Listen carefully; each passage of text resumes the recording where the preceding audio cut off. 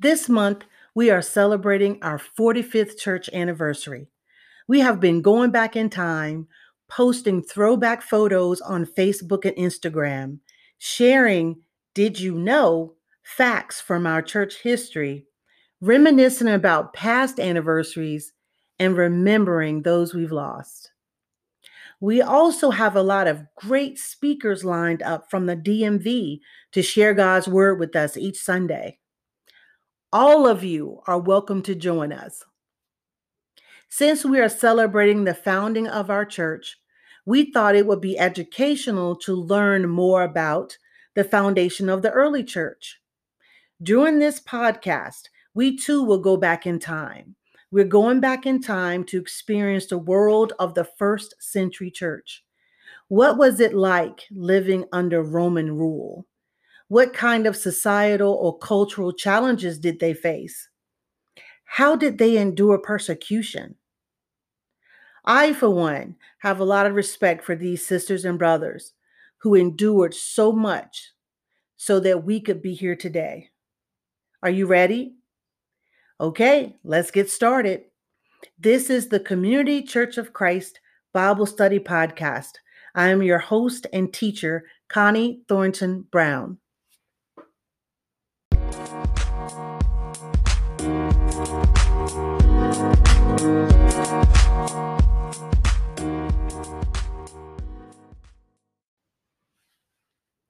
At the time of Jesus, in the first century AD, the Roman Empire controlled the whole of Mediterranean Europe, North Africa, and the Middle East. If you're like me, I was never very good at geography. To give you a bigger picture, Rome, Italy, controlled the following modern-day countries: England, Wales, France, Spain, Portugal, Belgium, Switzerland, Austria, Hungary, Romania, Turkey, Greece, Albania, Yugoslavia, Israel, Lebanon, Tunisia, and parts of Germany, the Soviet Union, Morocco, Algeria, Syria, and Egypt. It is estimated to have been at least 54 million people living in the Roman Empire during the time of Christ, if not more.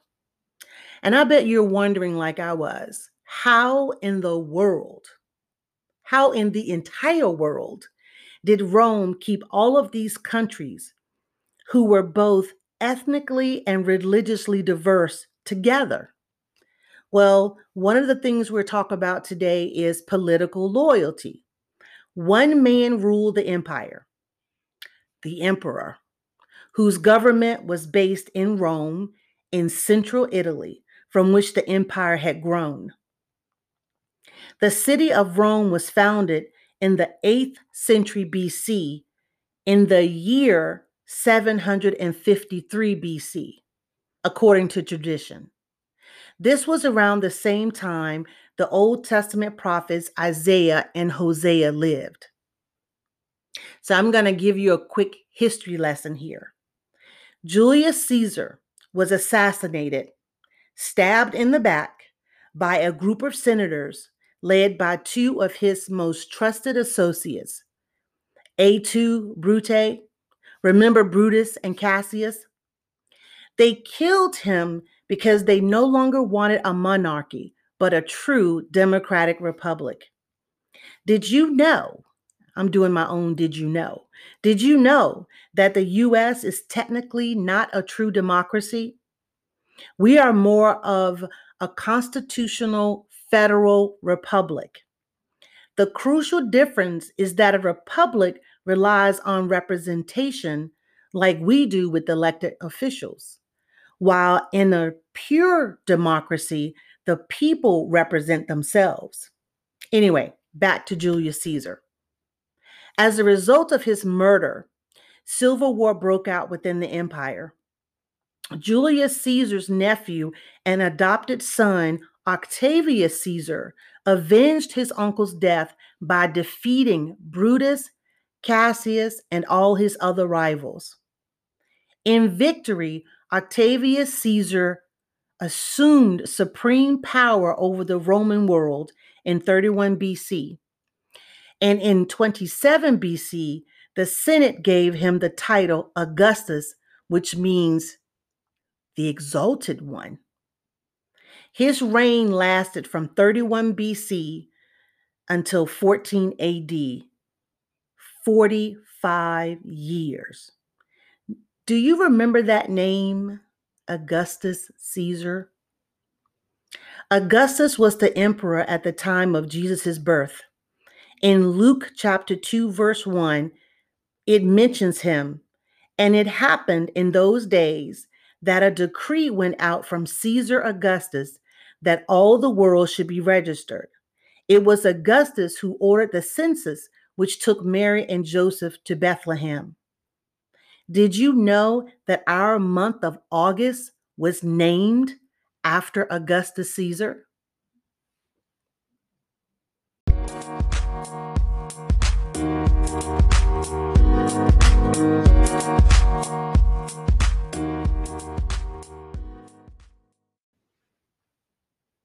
Another way of the Roman Empire keeping all of these diverse people together was to have a state religion. Here's the good news. The good news is that the social and political setting in which Christianity was born was a world in which religion flourished. At the time of Jesus and the apostles, there were four main forms of religion in the empire. So I'm going to talk about the traditional pagan religion. This is the state-funded religion. This involved the worship of a family of gods headed by the chief god, whose name was Zeus. There was a different god for different aspects of life. Poseidon was the god of the sea, Ares was the god of war, and Aphrodite, for example, was the goddess of love. Although the eastern part of the empire primarily spoke Greek, the western part still spoke Latin, and Greek was their second language. So the Roman Empire was so humongous. They had an East Coast and a West Coast. Well, not really. It was an Eastern Empire and a Western Empire. Now, why is this important to us? Well, the western part of the empire had their own Latin names for the same gods. For example, Jupiter was the name for Zeus. Venus was the name of Aphrodite, and Mars was the Latin name they used for Ares. So maybe some light bulbs are going off in your heads. Yes, yes, yes. Our planets, Jupiter, Venus, and Mars, were named after Greco-Roman gods. So how was it like back then when it came to pagan worship? What did it look like? Well, people tried to obtain the blessings of the gods in all the affairs of life, just like we do now. You know, when it comes to, in their case, agriculture, business, politics, marriage, and war, they sought the gods. Pagan worship involved animal sacrifices, prayer, and various ways of trying to find out the will of the gods. Have you ever heard of divination and dreams and prophecy? They sought those things after the gods or of the gods. The traditional pagan religion, like I said, was this family of gods. What's interesting about that is it's, again, funded and upheld by the state and regarded as essential to its survival and prosperity. So what that meant is that if you were the head of a family and or an elected official, an elected city official, you were expected to carry out whatever ceremonies or duties associated with the worship of these traditional gods. And on top of that, get this, the emperor was the high priest or the Pontifex Maximus, I hope I'm saying that correctly, of the traditional paganism. So that's traditional paganism. For one quick second, I want to jump into emperor worship. Not everyone worshiped the emperor, but I want to give you some ideas or, some information on how that worked. Okay, so because Rome had been so successful, Romans believed that there was a special divine power at work, creating the empire, and that the power was especially connected to the emperor. Makes sense. The Hellenistic culture or the Greek culture already saw kings as divine figures or gods incarnate. When the idea of Hellenism or Greek, the Greek ideas flowed into the Roman world, they gave rise to the practice of worshiping the emperor. Now, East Coast, West Coast, here's another difference. The eastern half of the empire, where Hellenistic values were more deeply rooted, people worshiped the emperor in his own lifetime as a living god. In the West, emperor worship was less open and obvious. People normally worship not the emperor himself, but the genius, quote, of the emperor or the divine power that stood behind him. Interesting note here, the Senate raised some emperors, such as Augustus, to the ranks of the gods after they died. And people prayed to them throughout the East and the West. So the traditional pagan religion and the emperor worship were two forms of religion that Christians would have had to deal with, and the early Christians would have had to come up against or deal with in the first century church.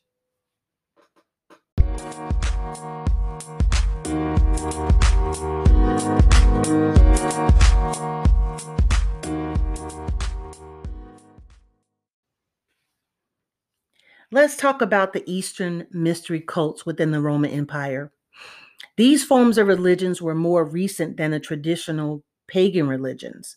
The most popular cults at the time of Jesus were those of the goddess Cybele, which arose in Asia Minor or Turkey, the goddess Isis and the goddess Serapis, both from Egypt, and the god Mithras, who originated in Persia or Iran. I don't know much about Cybele, but I do remember Isis. Do you remember the TV show Isis? If you do, you would have had to have been a young buck around 1975 and 1977. That's when the show actually ran. It came on during Saturday morning cartoons, just like all the other shows, but it was cast like a superhero type of show, similar to Wonder Woman. I remember so vividly how my sister and I, when the wind would blow, we'd run outside with these towels stuffed in the back of our shirts, and we would turn in circles and we would say, "Oh, mighty Isis." We had no idea who Isis was. We liked her outfit. We didn't know she was a goddess. We didn't know that people worshiped her. We had no idea. And so I would say to you, especially today, it's important that we teach our kids the truth so they will recognize error. So you still may say, okay, Connie, that was first century. This is 2021. Who cares? Well, in 2021, skeptics and atheists are saying that Christianity was a made-up religion and that Jesus was copied from the gods Serapis and Mithras.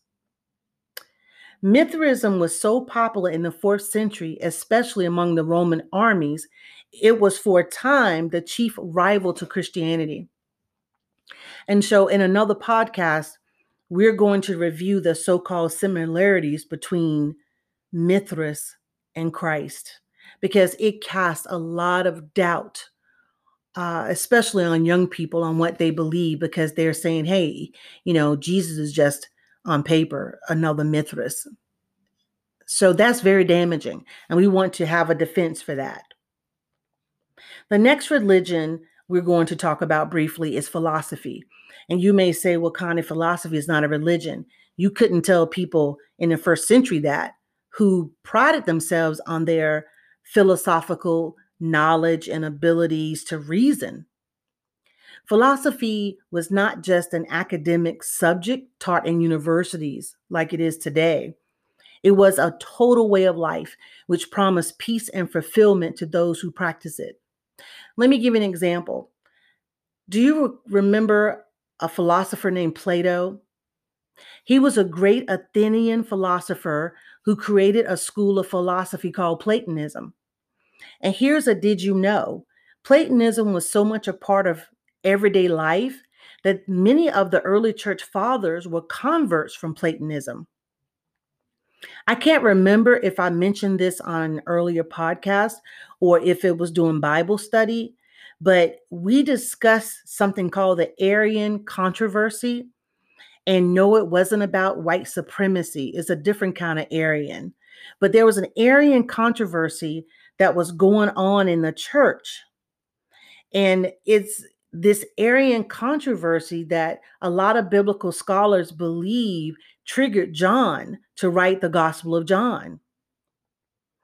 The belief that Jesus couldn't have been divine was influenced by Platonism. So this is really important. It's like modern day scientists. They have their own wisdom and their own reasoning about how things came to be.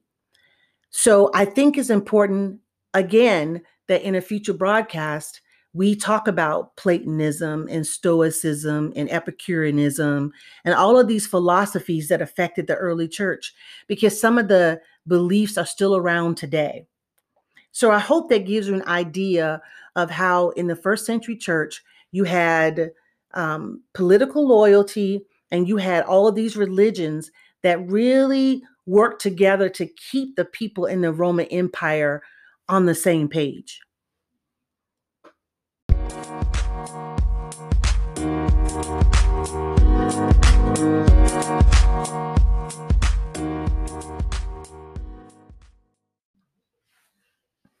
Last but not least, let's talk about Roman rule, specifically in Judea.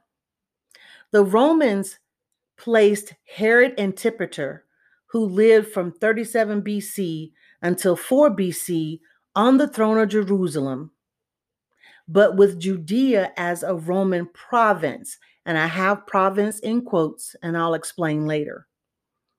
This Herod Antipater is the Herod that was mentioned in Matthew chapter 2, who tried to kill the infant Jesus. During this time, Jews were exempt from military service, did not have to take part in pagan rituals, not even emperor worship. But this was about to change. In AD 6, there was a Jewish revolt against Rome led by Judas the Galilean. And I thought to myself, I don't remember that.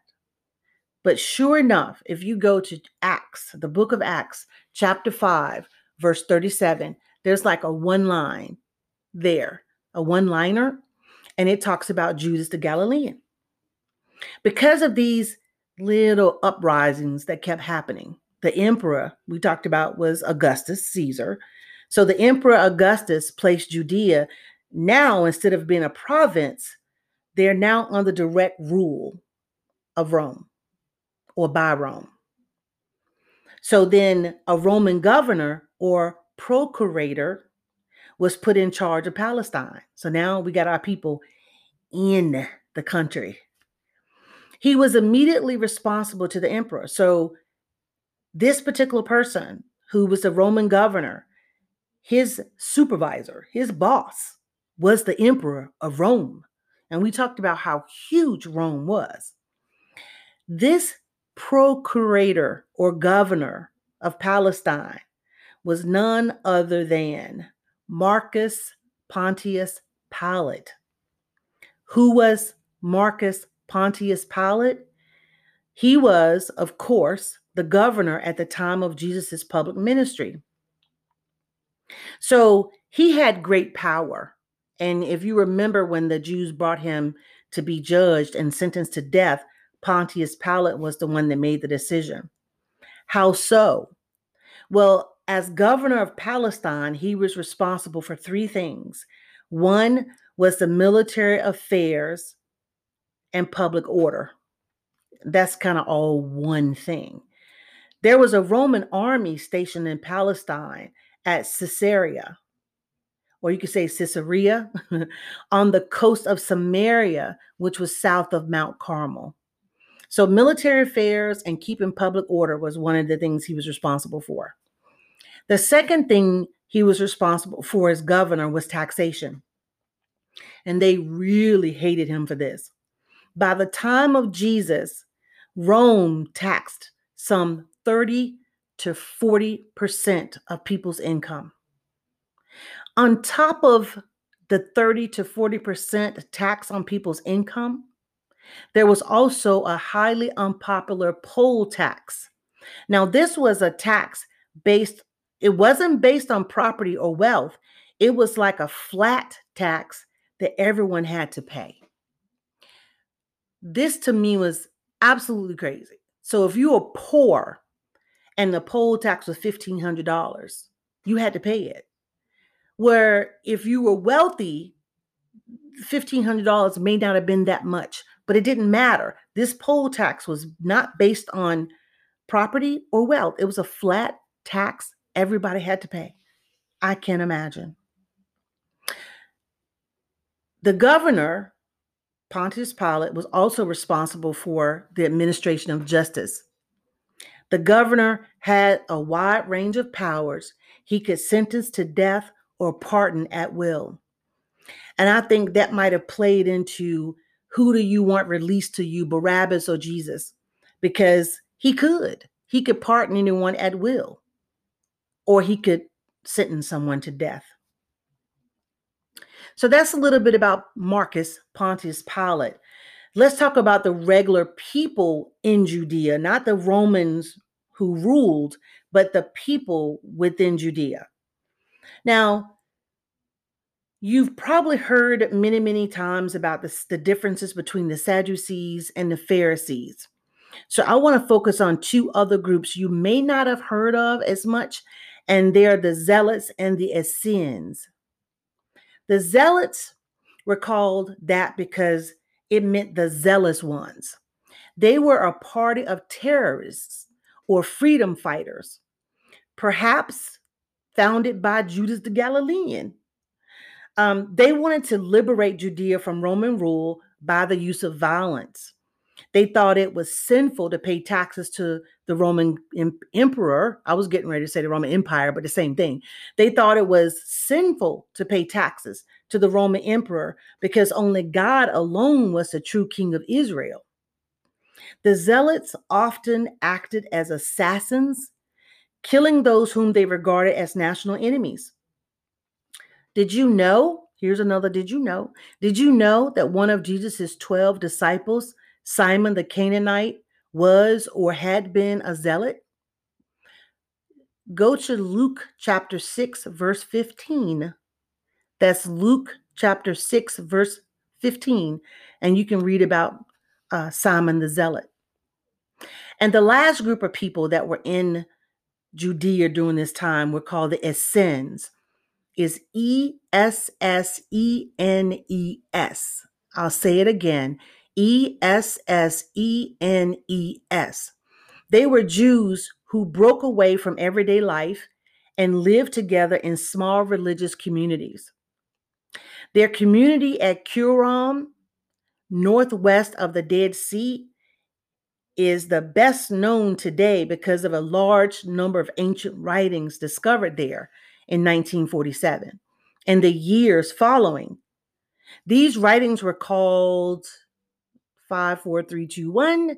Yes, the Dead Sea Scrolls. Essenes had no private property, but shared everything in their communities. It is believed they practiced celibacy. They refused to swear oaths. They underwent frequent ritual washings, and they devoted much of their time to studying Old Testament prophets. They did, like most Jews, expected God to intervene in world history through one or more Messiah-type figures. And this really threw me off. Some Essenes were also zealots. The name Essenes may come from an Aramaic word meaning healers. So think about the Jews in the first century. You have the Sadducees on one end, and you have the Pharisees on the other end. You have the zealots who are terrorists on one side, and you have the Essenes who are healers on the other side. And then they're all being ruled along with the common people by the Romans. What a time, what a time, what a time.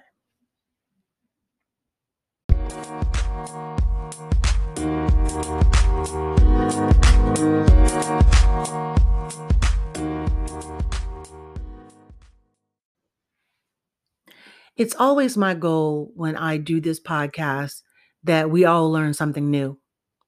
So I hope you learn something new about the early church, about them being under Roman rule, who lived in Judea, just something interesting that you didn't know before. Next week, we're going to focus specifically on the Jesus movement. So instead of the external background, we're going to go inside the actual Christians and tell you what it was like for them during the first century.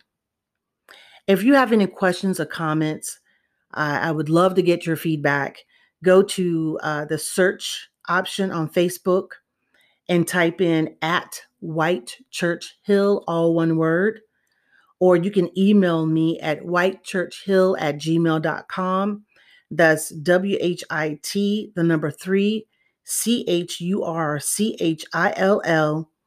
@gmail.com. Thank you for joining us. And until next time, God bless.